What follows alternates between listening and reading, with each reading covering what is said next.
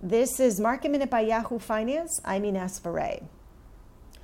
Kroger reported quarterly results which were helped by its digital sales. Digital sales rose 127% year over year for its latest quarter, helping same-store sales rise 14.6%. Its revenue rose 8.3%, and its earnings per share also increased 66% year over year.